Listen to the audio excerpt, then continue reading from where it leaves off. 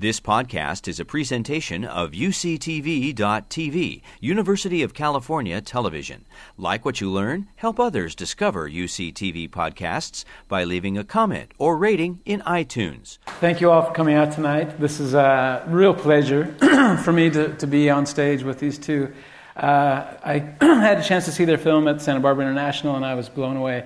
I was one of those who followed the solar impulse as it happened, and when I heard some folks had made a film about it, I had to see it. So thank you, Noel. Thank you, Quinn, for coming. Thanks for having us. Back to Santa Barbara. Noel and Quinn have been working together for years. They've done lots of different documentaries for Nova, for National Geographic, quite a few different outlets. So it's not a big surprise that you're able to pull this one off, but it's a real pleasure to have you. So let's start with the genesis of this project and how did you hear about this? How did you get involved, and where did it start?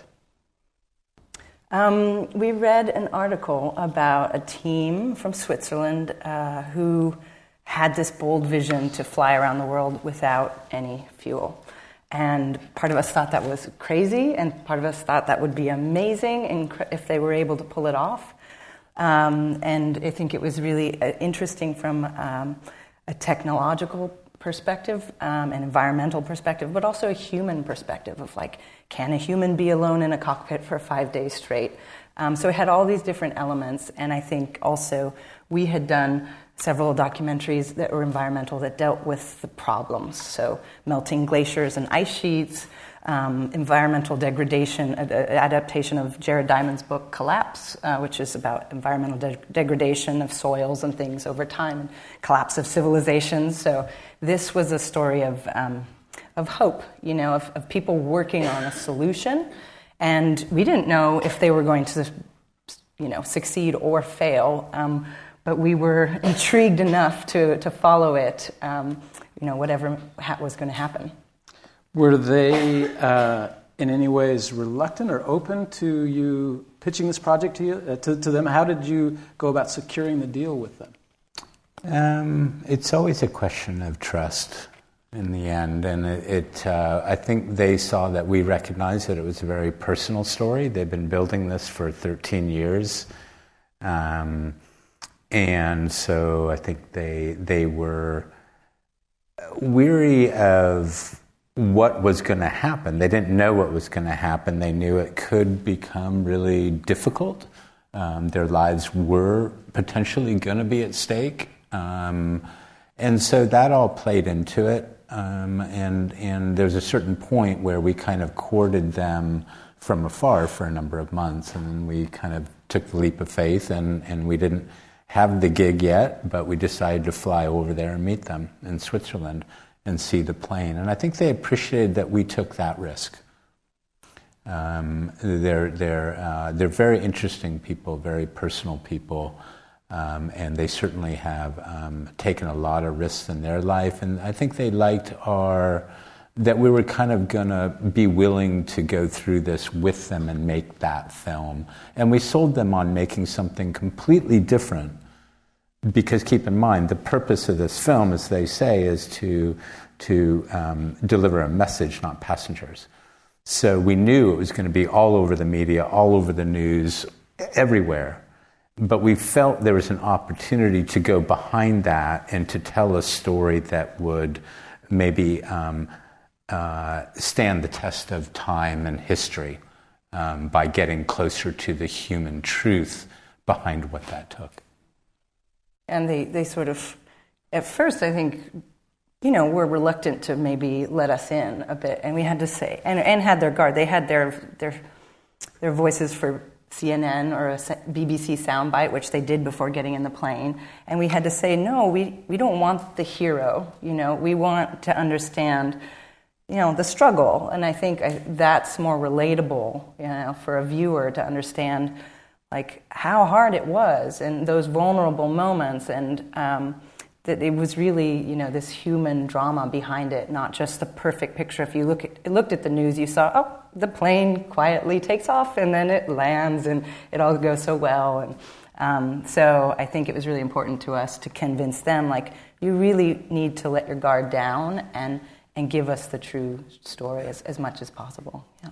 Well, it has plenty of tension, plenty of drama in it, and in so many ways you had a parallel experience with the filmmaking, I would imagine. They went into it not knowing if they would succeed, and you had the same situation. You didn't know if they would succeed, and how much, can you talk a little bit about how that would affect your filmmaking in general? How long were you planning on, did you think you would take this film? They told us 3 to 5 months. Yeah. Yeah. And, well, your mindset changes. You know, the story carries you along. So, but we knew that was the deal. You're just not quite sure. Like, you know, you go into the cave, you just don't know how deep that cave's going to be. So you just kind of keep going. And you know, you're a storyteller as well. And I think when you understand that, you know, you're not going to let go of something that just gets better and better in the sense of what it carries with it. But there were moments of real doubt for us too, when we were, you know, when the plane was stuck in China for 2 months, and you saw the team, and they were like, losing hope, and we're basically, I was in Mission Control Center filming, and Noel was with the plane and the pilots traveling around the world, and that's how we got those two perspectives. But we were on our texts and on our phones, just kind of having those doubts, like, is the plane going to make it across the Pacific? Will we have a film? You know, if it doesn't, and that sort of thing. So we had our own doubts there, and at that point we had invested several months of being on the road all the time, and money into the project. So it sort of hinged on that. Our film hinged on that Pacific flight. But it's funny, there's not a separation. The two kind of became one and the same. You know, your hopes for them as a team and their success in many ways like kind of takes precedent, and the film is just kind of part of that package.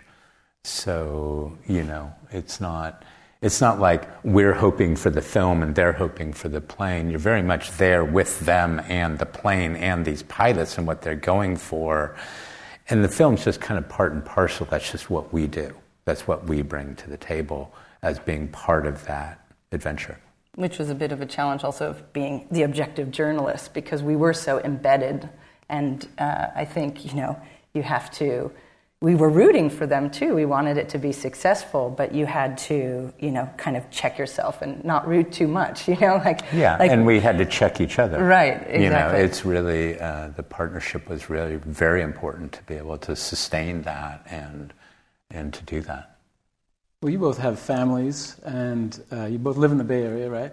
And so did you have to drop? Were you already on projects when this one came up? I would imagine a lot of filmmakers have 2 or 3 or 5 going on at a time. In development, but not anything that would delay that. I mean, but the timing was good. Drop our families for a little bit. Yeah, that's another matter, but in terms of work, negotiation. That's different, yeah. Uh-huh. Yeah, it was way out of the box.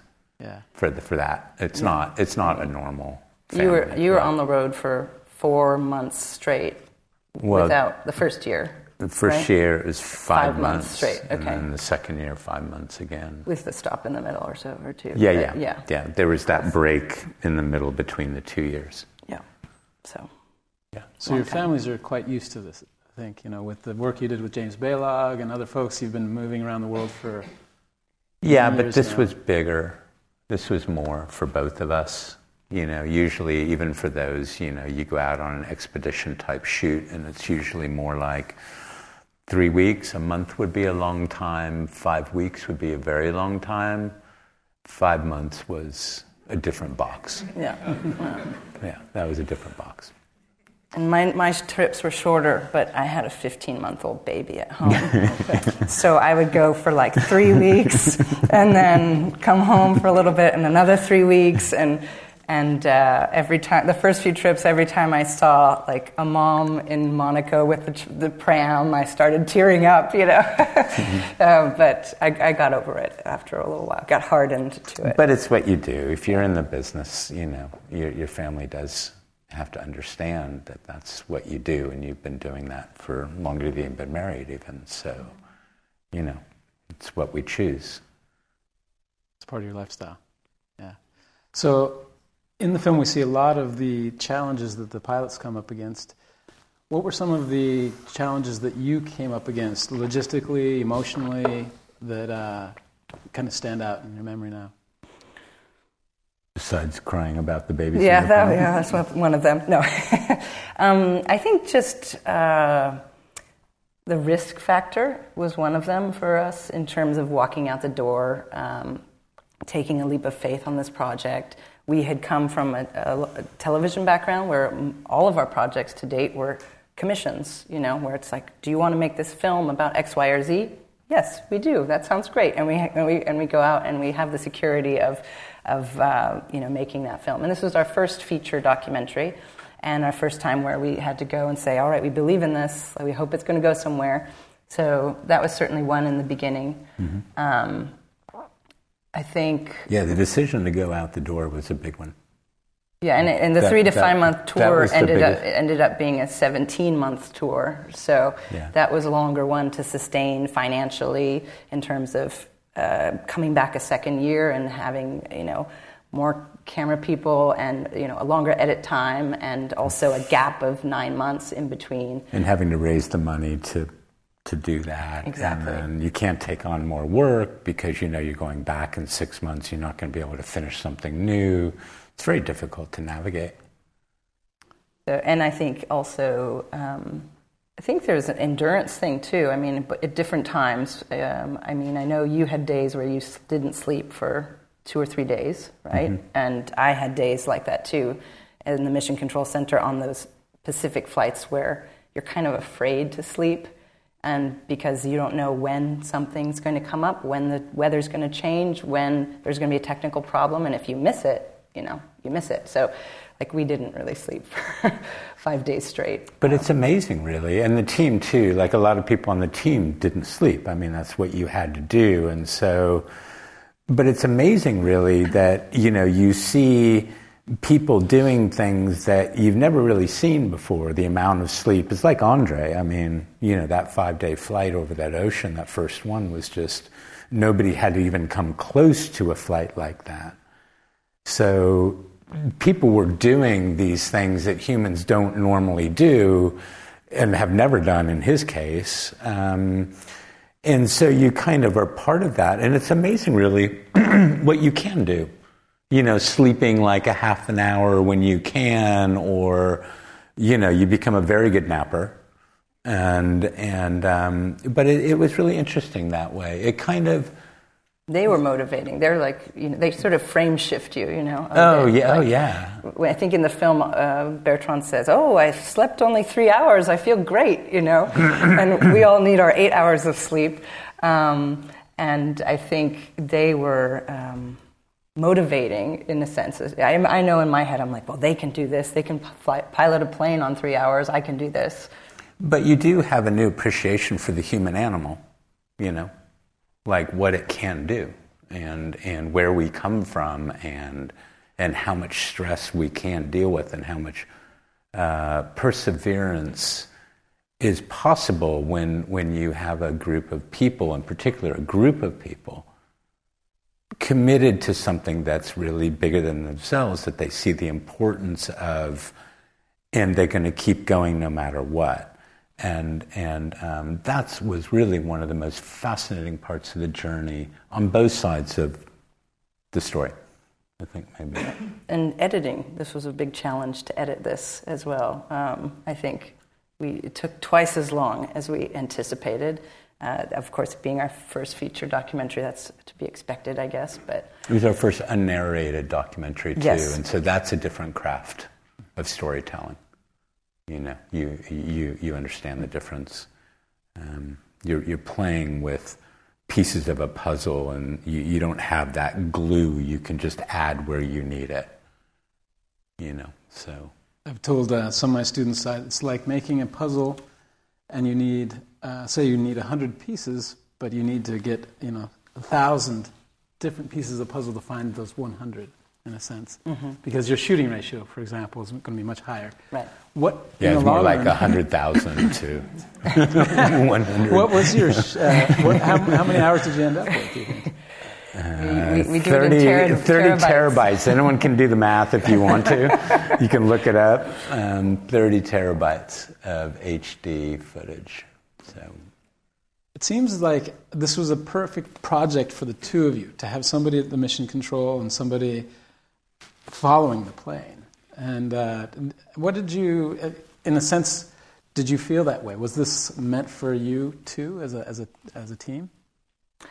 I think maybe when we read the article, that's not the first thing we said, that it's a perfect fit. But as we started to talk about how we would film it, it was like, well, of course, it's kind of like, a space mission, and you got a guy up there in the sky, and we need to shoot mission control, and hey, perfect, like there's two of us, that sort of a discussion that we could split up and really capture both sides of that story, and we felt it was really important to have a very experiential feeling without, as Noel said, without narration. We wanted to put you in the cockpit, but also put you in the mission control room. And I think that's something that emerged through this. Our being on the mission was the kind of third rail of, you've got the pilots, you've got the plane, but then you have this immense team behind them that maybe people aren't aware of, and their feelings and their commitment, which we also wanted to capture. Yeah, I think from a storytelling point of view, the decision to commit to being there on both sides of that story and to split up was our instinct in the beginning. And it proved to be the key thing in being able to sustain suspension, to be able to go back and forth like that and to get into both worlds. And we did see it kind of like an Apollo story, Apollo mission to the moon type story, where, we were talking about this before, you kind of have those movies in your head where it's going back and forth. And that was a really good tool to be able to play one off the other and juxtapose and play around, which we did a lot in the edit. So that was really interesting. But I think Quinn's right. I think we were naturally attracted to it. We do, our partnership is not kind of a classic, you're the producer, I'm the director. We're both directors, we're both producers. It's very important that we share in those roles in our partnership. So it did seem to come to us a little bit on a platter in terms of our particular long collaboration. Well, in the film, that we find these moments of doubt and that the pilots are going through. Were there moments for you? I'm sure there are plenty of moments, but were there some very memorable moments where you were in doubt of being able to pull this project off? Or, you're going into a film that you don't know the ending. About every morning over coffee. Really, seriously. Seriously. But you get used to that. And that's the interesting thing, is that there's a certain point where you cross that divide and you don't, that feeling becomes not something that holds you back, it becomes something that motivates you. It becomes something else. And it's really interesting, and you could see that happen with different people in the team as well, where you embrace that sense of the unknown, not fear it as much. Are either of you afraid of heights? A little bit. Not bad. But you were in the helicopter a lot, filming. Not that much. I mean, some, but I wasn't always in the helicopter when it was filming. We did a lot of that work while the plane was in Hawaii, doing some test flights over the ocean, like where we wanted to get some really dynamic shots that we could intercut. But over the ocean, in the dramatic moments, those aren't cheated. We actually really quite, for the most part, wanted to stay with what did it look like on that day. What was the pilot seeing? You want to be quite true to that. So a lot of the GoPros on the wings became very important. So we discussed this a little bit, but the cameras were already installed because of their media outreach, it sounded like. So you didn't come and add weight to a plane that can't take any more weight. No. Aside from personal cameras, right, that you handed to them, and that's a very important part of the story, was the personal diary cameras that you handed off to them. So a couple of questions that arise would be, and I'm sure everybody was wondering, what were the chances of survival in the middle of the ocean for either of the pilots? I don't know if we can put an exact number on it, but we were 50, betting 50-50. We were doing this earlier. I mean, they planned meticulously for all eventualities. They had a search and rescue team that was part of the mission control. They had practice, as you saw in the film, plunging into the pool and being dragged by a parachute. And they were prepared to be stuck on a lifeboat for up to 48 hours in the middle of the Pacific. Because a plane couldn't chase them, a safety plane couldn't chase them. None would be slow enough, and no boat would be fast enough to chase them. So their whole strategy was to call a passing cargo ship and say, we got one guy out in the middle of the Pacific. Honestly, it seemed quite desperate at that point. The life raft, hey, you got a life raft under your seat, right. And, get the door open and jump out and make sure you turn the plane off because it'll electrocute you if you go in the water with it. Yeah, and the plane's going to turn into a million pieces when it hits the ground or the water. And we're filming these scenes of them putting on their suit. And they can't find the zippers, and they're in this cramped cabin, and it's taking like 20 minutes, and you're just going, it's kind of comical. The dry suit. Oh my gosh. The dry suit. They had to do dry suit training, and he's like, where's the hole, and how do I get into this? So, the Vegas odds I would give 50-50, but maybe that's being generous. I don't know. It's hard to say. I don't think anyone really knew. It would depend on the problem. If it were a problem that they had time, like it was an engine problem or they were running out of energy and they had a half hour, they would have a very good chance of survival. They have the gear. But the more likely thing would be something that's more weather related, and if it came fast, they really would not be in a good position. No. Or if there's a fire on board. The odds were the same. The odds were the same as the first Apollo mission. Is what the aviation, is it which one is it? They did put odds on it. They figured it was about the same odds of success as the first Apollo mission to the moon. I'm not sure what those are, but So they reveal themselves as quite different people in the film. What were your impressions of them as people, the time you spent with them? First impressions or overall impressions over the... Maybe both. First impressions. What did you think at first when you met them? I mean, I think they're both very charismatic people. They're, as I think I was talking about earlier, Bertrand's steely blue eyes staring through you. I mean, they're intense, both of them in their own ways. They're extremely passionate, and they draw you in. And I think we were drawn in and thought, ooh, these people are intriguing. They've devoted 13 years of their lives to this project, put everything on the line, and now are about to risk their lives to fly around the world. And so I think that was fascinating to us, to these people who are going to do this, to send a message essentially to the world. Maybe you want to talk about kind of revelations. You spent more time with them on the journey. Yeah, but some of the time at MCC was the most intense time. Yeah. I mean, that moment with Bertrand that you guys had was just unbelievable, when he talks about the guts to make that decision. So, Quinn and I had kind of different experiences with them. Hers was more in a fishbowl, and mine was following them over a very longer period of time around the world, and the contrast in that was really interesting.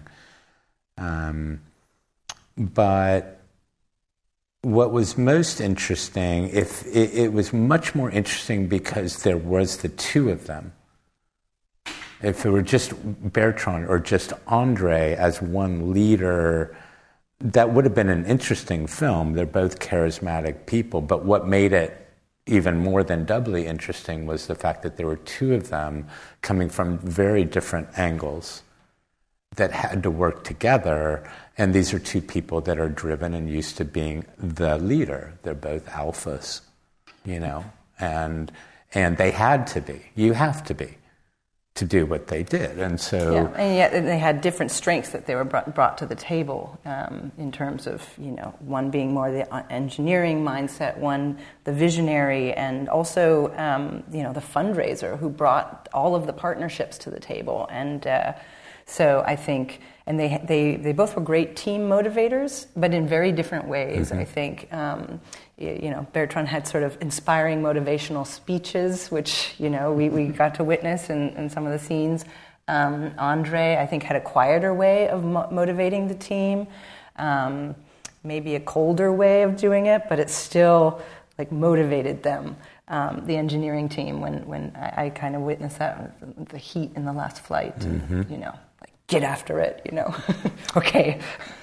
Yeah, but it's interesting also, not just in and of the adventure, but what kind of sunk in as we were going along is how much this adventure speaks to the challenges that the world is facing, which is unprecedented. The world is going to have to do something that it's never done before. And a lot of people are going to have to collaborate that maybe wouldn't necessarily collaborate. So a lot of those things that came out of the journey, a lot of those difficulties, a lot of what they went through spoke very loudly to us, particularly given our history with environmental films about problems and all of that, as, wow, we know it's going to be difficult, and we know we're going to have to learn some new tricks to pull it off. And part of that is people working together that may not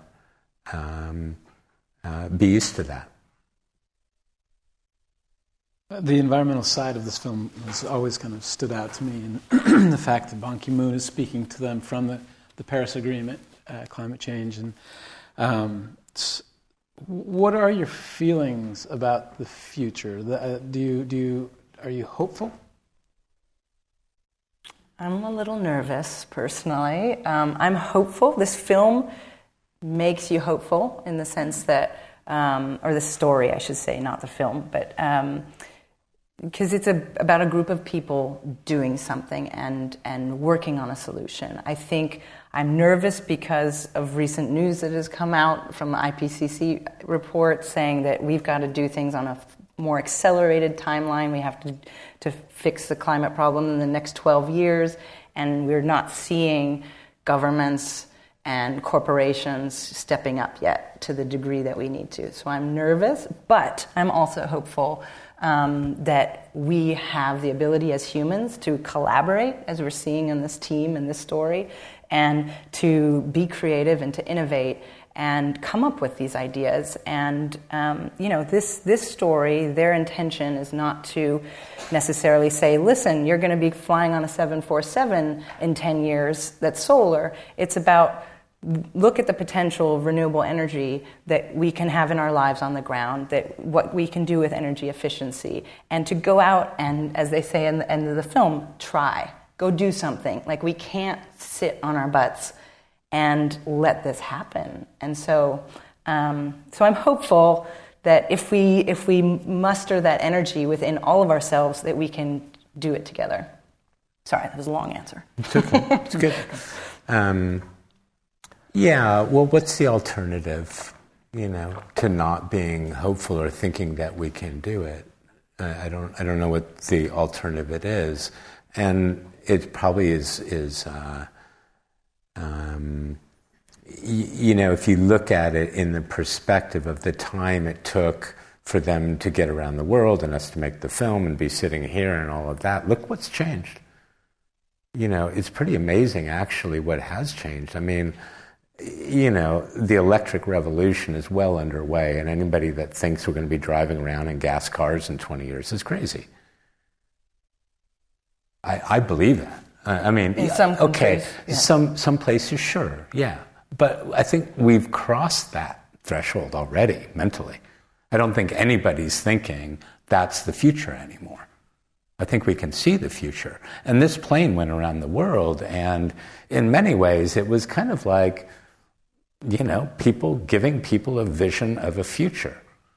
It's quiet, it's clean, it's sustainable, it's doable. And now we just got to scale it up on a massive level, and we're doing it. We are doing it. We're not doing it quick enough, and we need governments to be more proactive. Like electric cars should not cost more that are coming out than gas cars, so that people that can't afford that extra $10,000 can buy an electric car. That makes sense, and that's probably coming too.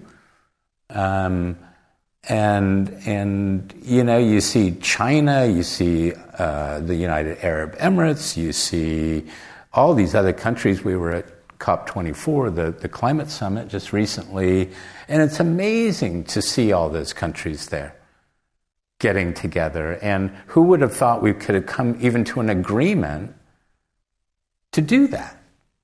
And yet we did. Well, maybe with one exception, but that's still in the balance.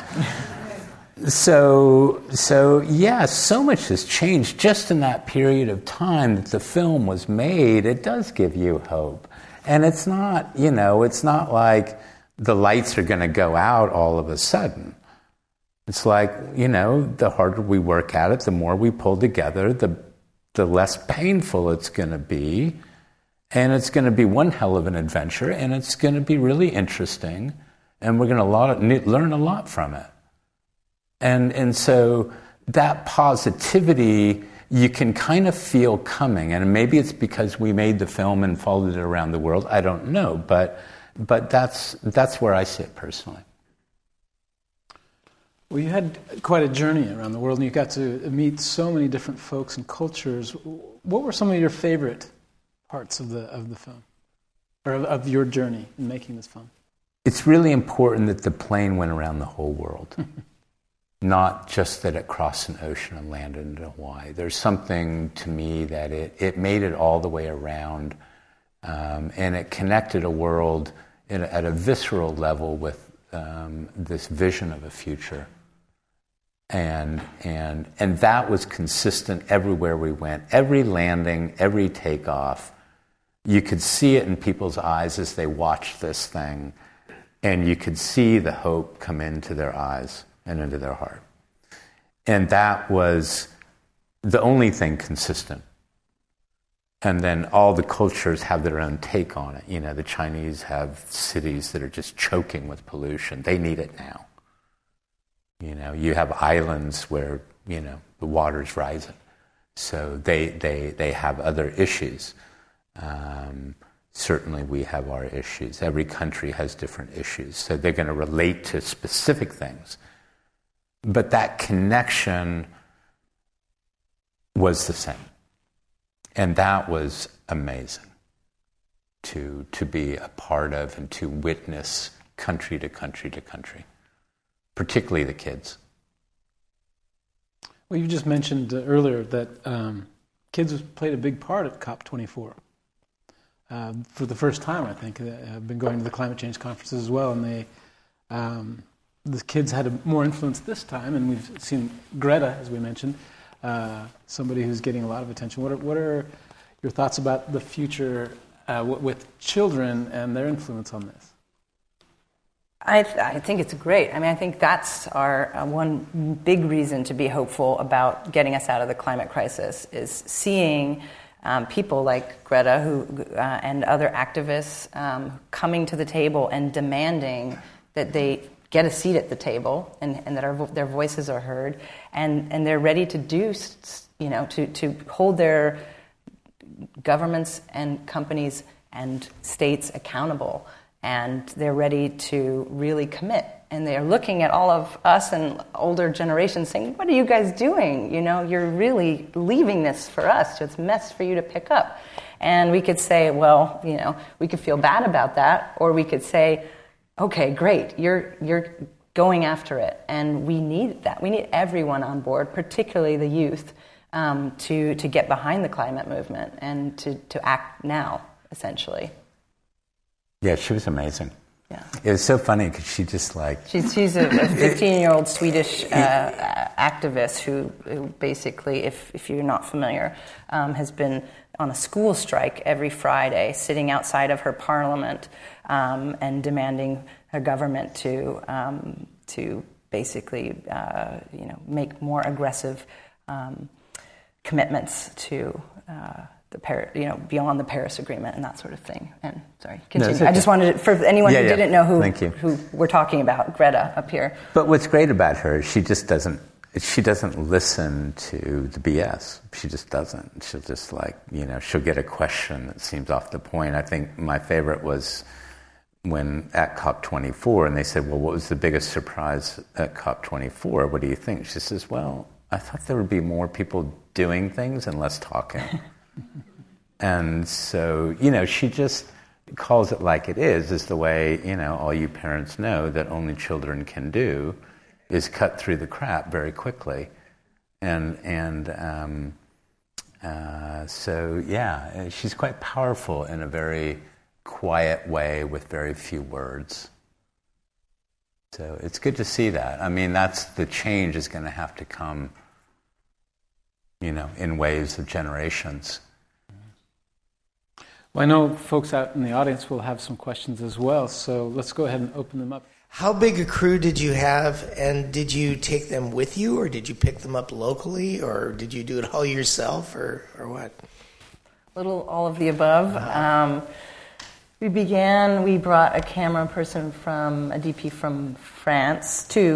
We had a co-production with a company there in France, and so that was a short trip to Monaco from Paris and a longer trip from Paris to China or India. But they weren't there the whole time. So they would be there for certain key things where we knew it was going to be difficult, and then they would go home. And so, it was a little bit, because it was so long financially, it was very difficult to sustain that. Yeah. So it's a bit hit and miss.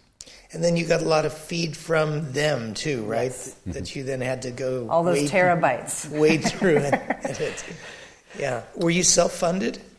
We were to begin with, yes, and then we had to fundraise for this project. So we found private funding, and we had started conversation with WGBH Boston, PBS Nova, early on, and talked with them through the whole process. Ultimately, they became a supporter of the film, and we made a version for after the theatrical release for PBS Nova, and a co-production with a company in France as well. And they made a version for French broadcasters. But it was difficult, the resources to do it. It wasn't a cheap film to make just because of the time involved, the distances involved, the amount of travel. It had every strike against the budget. So it was definitely creative. A lot of creativity went into doing that. Thank you. Again, very good. Well done. And sorry, very enjoyable. Only one question from Gray Sweaters on the mic. Okay. I was just curious, there were a lot of dimensions to the stories that you went around, and how did you stay on top of that inverted bowl? I mean, you had the story of the airplane, the engineers versus the risk takers, the environmental aspect, the beautiful scenery, and you stayed, I thought, very well balanced in the middle of that. And the other thing that popped out, the scenes in Tulsa, I assume you were cutting this after some knowledge about more recent things and injected that. But how did you stay kind of on top of that with all the dimensions, and when you found yourself falling off, how did you get back onto it? And also, were there any external pressures, the storied history of the family of that, and so I'm kind of curious how you stayed on that and did such a wonderful job staying there. Thank you.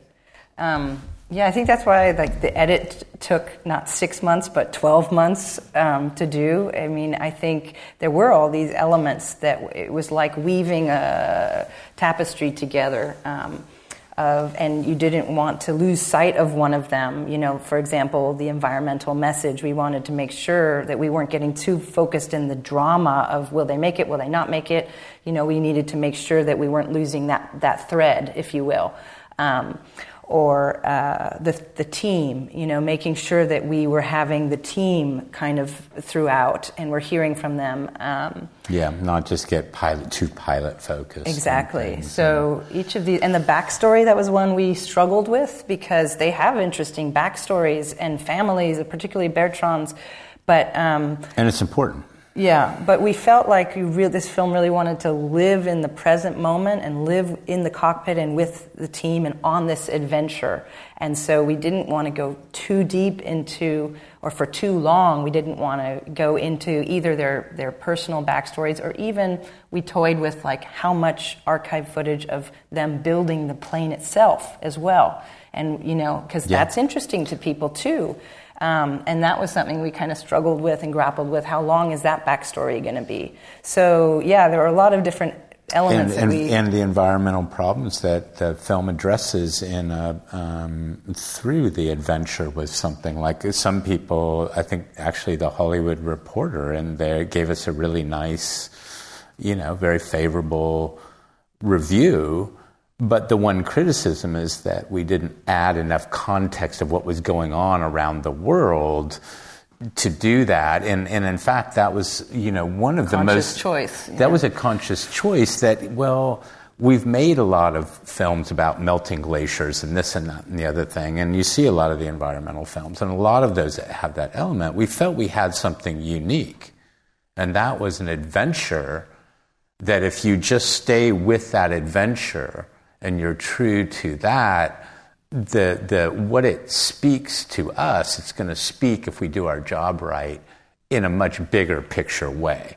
That it's all embodied at some level in the adventure. And so we can't not tell a good adventure story, because that is your cup of tea. And what you add to that is important.